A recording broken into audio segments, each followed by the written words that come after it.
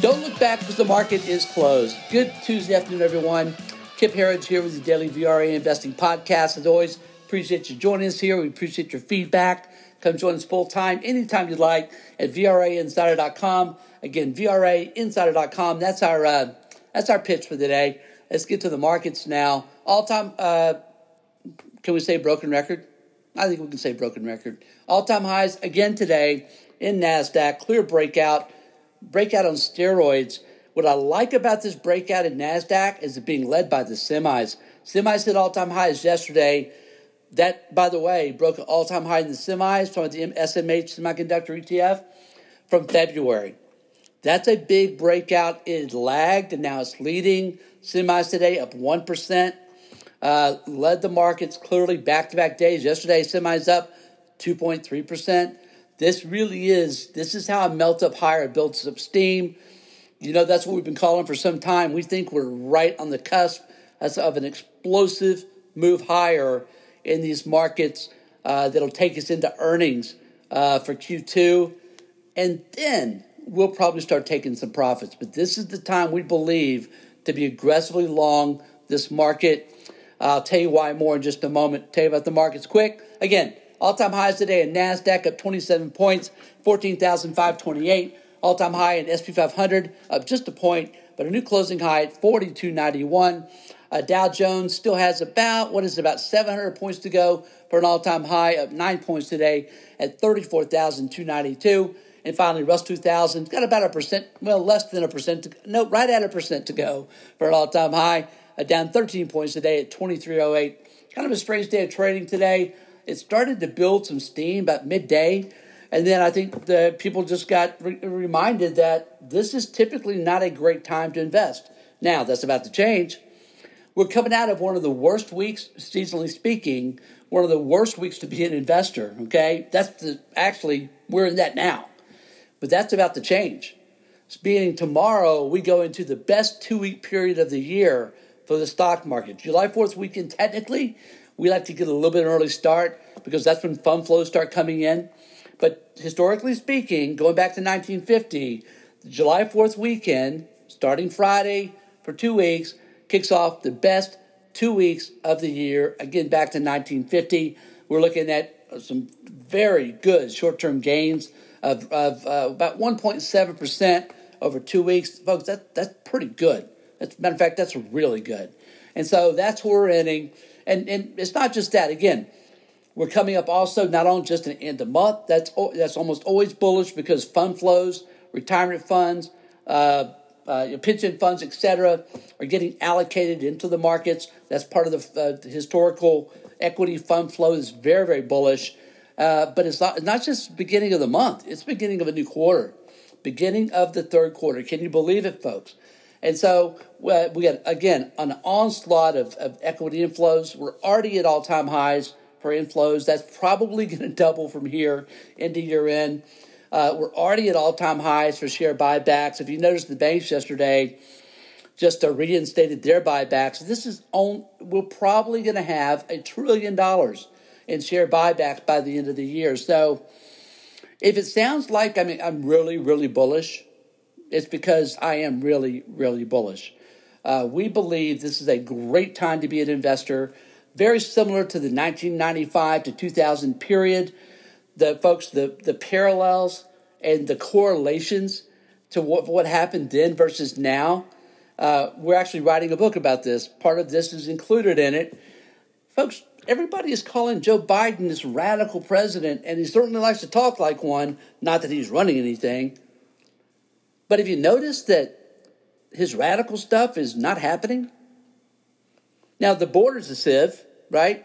That's another story. Actually, I would love to have that conversation. I would love to have that honest conversation, but I would be terminated, not just deplatformed from social media. I'd be terminated from life for saying the things that I want to say about what's happening there. But I think a lot of people probably would agree with it. But, you can't say the truth anymore. It'll get you banned from everything. So I'll just talk instead about what Biden's doing that really is not radical. Was, first of all, we covered this some last week, Tyler and I have been looking at all of Biden's programs, and remember, he just got denied the ability to do away with the filibuster. That's not going to happen. He also got denied the ability to implement his Voting Rights Act. That's not going to happen. The votes aren't there. There's too many Democrats that actually have some bit of common sense, and they're just not going to approve it. His infrastructure bill, remember, it was going to be well over $2 trillion. He cannot even get $500 billion passed now. The point is, he's beginning very much, as I covered last week on my podcast, my long one, he is beginning very much to look like Bill Clinton. That's a really good thing if that's the case. Bill Clinton got elected. He had everything. He had a Democrat Senate, Democrat House, obviously Democrat presidency, had all the power in the world. And what happened? He became a moderate. All of his big-time far-left liberal talking points, out the window. He was the father of the crime bill, along with Joe Biden, by the way. He loved police. He loved border controls, if you remember. And then all of a sudden, when it came time for midterms, he got smoked. Dems got smoked. They lost the House and they lost the Senate, and that remained the case for the rest of his presidency, the final 6 years. The end result was that gridlock took place, and he had to work with Republicans. They actually got some really good things passed. He ran a budget surplus, last president to do that. And our favorite part, the Dow Jones average gains of 26% per year during his 8 years. No president before or since has ever done better. Those are the best returns the stock market has ever had under a single president. That happened under Bill Clinton. Point being, who wouldn't take all of that under Joe Biden? Would that not be something that we could all get behind? If we can just ignore the crazy talk. But I think the bigger point is, remember, Joe Biden's not really running anything. It's either the planners or the deep state or the shadow government, call them what you want to. But we see a lot of similarities here to 95 to 2000. And again, the dot-com melt-up took place under Bill Clinton. 575% gains over 5 years, 115% a year average. We see the parallels, folks, and the market, we think, is telling us. And there's one more thing. Bill Clinton did not have a global economy that had just had $30 trillion inserted into it, because we've just had that under Biden and Trump. But because of coronavirus insanity, the updated figures, thank you to Bank of America, total stimulus has risen from $22 trillion officially to $30.5 trillion, and there's more coming. I don't know exactly why they want to melt the stock market up, but folks, they want to melt the stock market up. All we have to do is pay attention. Don't fight the tape. Don't fight the Fed. Go aggressively long. Buy pullbacks. Rinse and repeat. Rinse and repeat. That's what we've been doing. It's what we'll continue to do. We love pullbacks. We just think they're going to be few and far between. Okay, let's get into a couple other things today. I just got to remind our VRA members know this. And by the way, again, love this action in the semis. We're very long in this group. Love this. That we think it's a melt-up environment for the semis. They're leading now big time. Very long and strong there.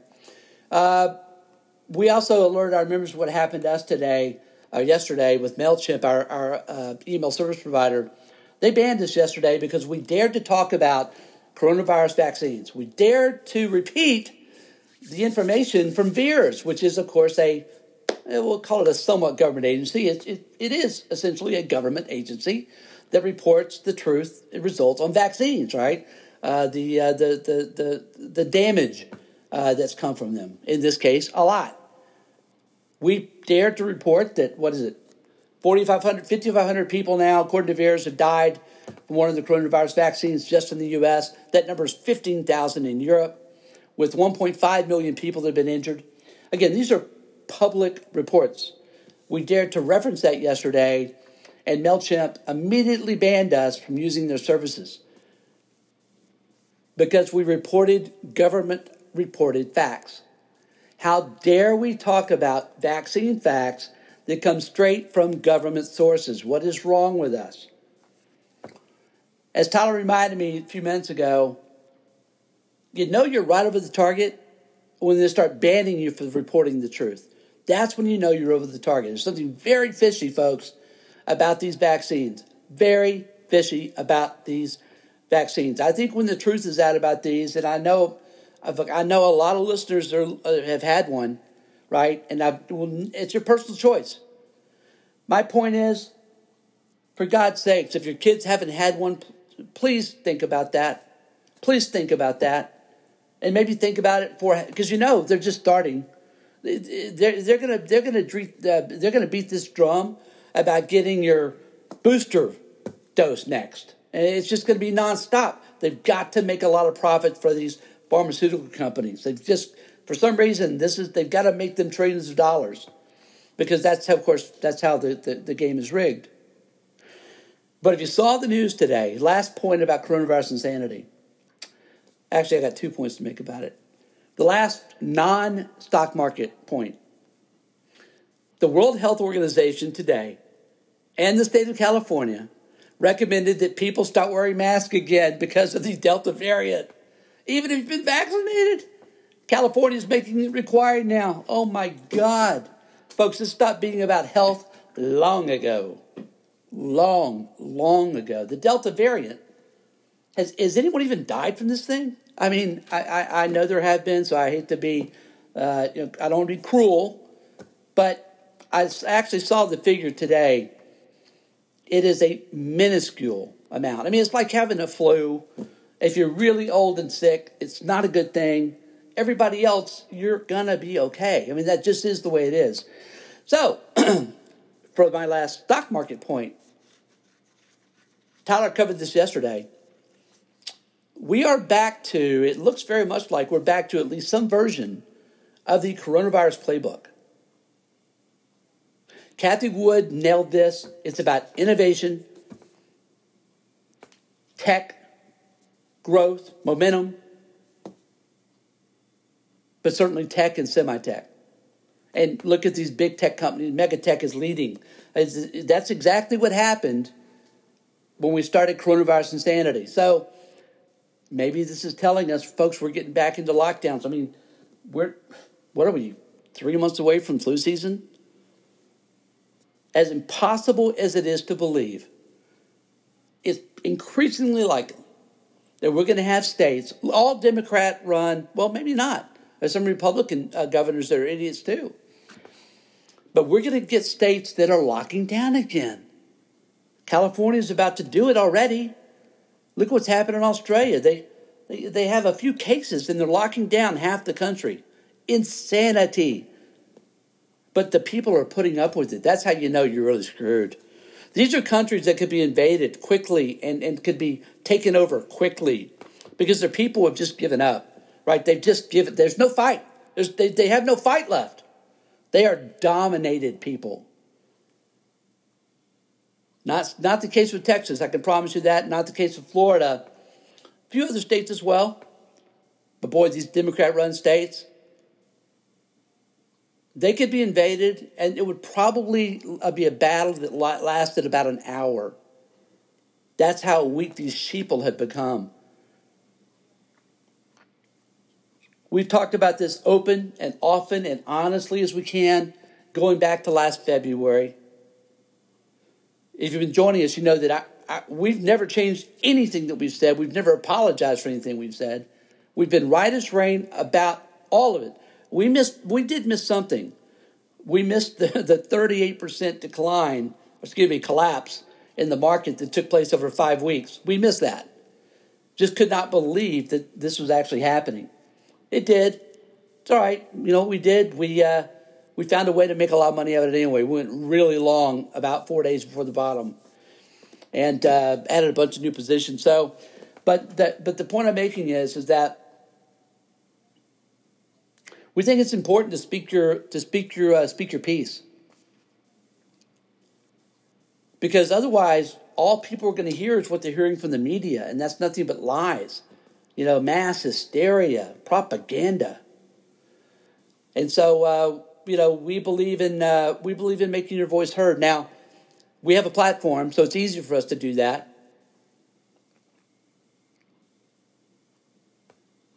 But I think people recognize the truth. Man, I know this. People recognize the truth when they see it and when they hear it. Truth resonates. It does. So before we allow our rulers, our leaders, our planners, whoever they are, these shadow cowards that just want to dominate us like China, right? That's the Chinification of the world is what's happening here.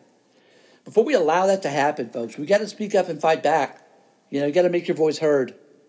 Got to make your voice heard. I know most of you on this podcast have been doing exactly that. Kudos, keep doing it, and I promise you that we're in your corner, and we got your back. Okay, let's take a look at the internals today. These were not good. See, this probably is because of the seasonality. Again, this is not historically a great time to be in the market. It's pretty amazing the market's even going up right now. But the internals, I mean, these were awful today, if I'm being honest. For a market that was up today, even if just slightly, advanced decline, negative, both NYSE and NASDAQ. Not terribly so, but decidedly negative. Volume on NYSE was negative by 1 billion shares. That's not good. NASDAQ volume was positive by about $500 million worth of trading. That's okay. We'll take it. The kicker, the plus, let me add this up again. Got a late refresh. We had 301 stocks hit new 52-week highs to just 45 hit a new 52-week lows. Again, that's been a great indicator all year. We've only had a negative reading 5 days this year, so we'll take that. But we do want to see these internals start to improve. These are not good. But again, starting tomorrow, we're entering, historically speaking, back to 1950, the best 2 weeks of the year. So we want to see these internals begin to improve. Otherwise, we will begin to start taking some profits on some positions here. The banks, by the way, got slaughtered today. I say that. Banks, why are the banks going down like this? Here you have, yesterday, bank stocks, so many of the major banks saying, okay, we passed we passed all these tests. We were healthy as could be. And now we're going to raise our dividends significantly. In some cases, double. And now we're going to start buying back a shit ton of stock. Right, this was all announced after the close yesterday. So why was the BKX down almost 1% today? Right, even if rates were a little higher. That's interesting. That's interesting. But anyway, we do want to see the internals start to improve. And we're hopeful that will begin tomorrow. In our sector watch, of our 11 S&P 500 sectors, not good here either. We had 8 finished lower, 3 finished higher. Utilities down 1.6%. What was up with that? That's a big drop in utilities. I'm not sure what that says. Maybe a slowing economy. Communication services down 0.5%. Energy down 0.5%. Don't really like seeing that because oil was up today. To the upside, tech was up 0.7%. Again, pretty quiet elsewhere. In our commodity watch, gold continues to get hit back down to $1,761, down $19 an ounce. Look, it's been a pretty tight trading range. But with interest rates still decidedly negative, I think what we're seeing here, really, this is an opportunity for people to say, look, we think this market's going to melt up. Why own gold here? Also, Bitcoin's been rallying. I'll talk about that more in a moment. People have definitely sold gold and silver and moved into Bitcoin. And frankly, as a trade only, I can't fault people for that right now. I'll tell you why in just a moment. Silver today down 34 cents an ounce at $25.88. Copper down 2 cents a pound at $4.26. Oil today, again, up 54 cents a barrel at $73.46. Great looking chart. Oil's going a whole lot higher, as is natural gas. So Bitcoin finally. Bitcoin today up $1,900, back to $36,350. So Bitcoin's still below its 50-day and 200-day. 50-day is not as big a concern. The 200-day is at about just over $42,000. So Bitcoin's still about $6,000 below its 200-day moving average. And it's been below it for a while. Technically, that's a concern. But if you saw the news yesterday, Cathie Wood's ARK filed for their own version of their Bitcoin ETF. That makes 13 companies that have filed for a Bitcoin ETF. Folks, the SEC is going to approve the trading of Bitcoin ETFs. I believe that happens inside of 30 days, maybe inside of 3 weeks. I'm not sure which ones will be given the AOK to begin trading, but there have been a lot of them out there that beat even Cathie Wood to the punch, of course. So I would expect one of those, a few of those, handful of those, to get blessed first. But that's very bullish for Bitcoin because now the public will be able to buy Bitcoin easily. You won't have to have a Coinbase account, and that's not necessarily a great thing for Coinbase, but it'll be easier for people just to go, okay, I'm not going to own Bitcoin by itself, but at least I'll have the exposure to the asset itself. And so these ETFs will bring out a lot of new buying, and that is short-term bullish. It may not be long-term bullish, but it's certainly short-term bullish, and it might get us to what our target has been, which is 100,000 for Bitcoin. That might be enough to get us there. The trading ETFs, we think it's really bullish. We think you own Bitcoin now. We'll feel better about that call when Bitcoin gets back above its 200-day moving average. All right, folks, that's it for today. Again, always appreciate you joining us. Hope you had a great day and even better night. We'll see you back here again tomorrow after the close.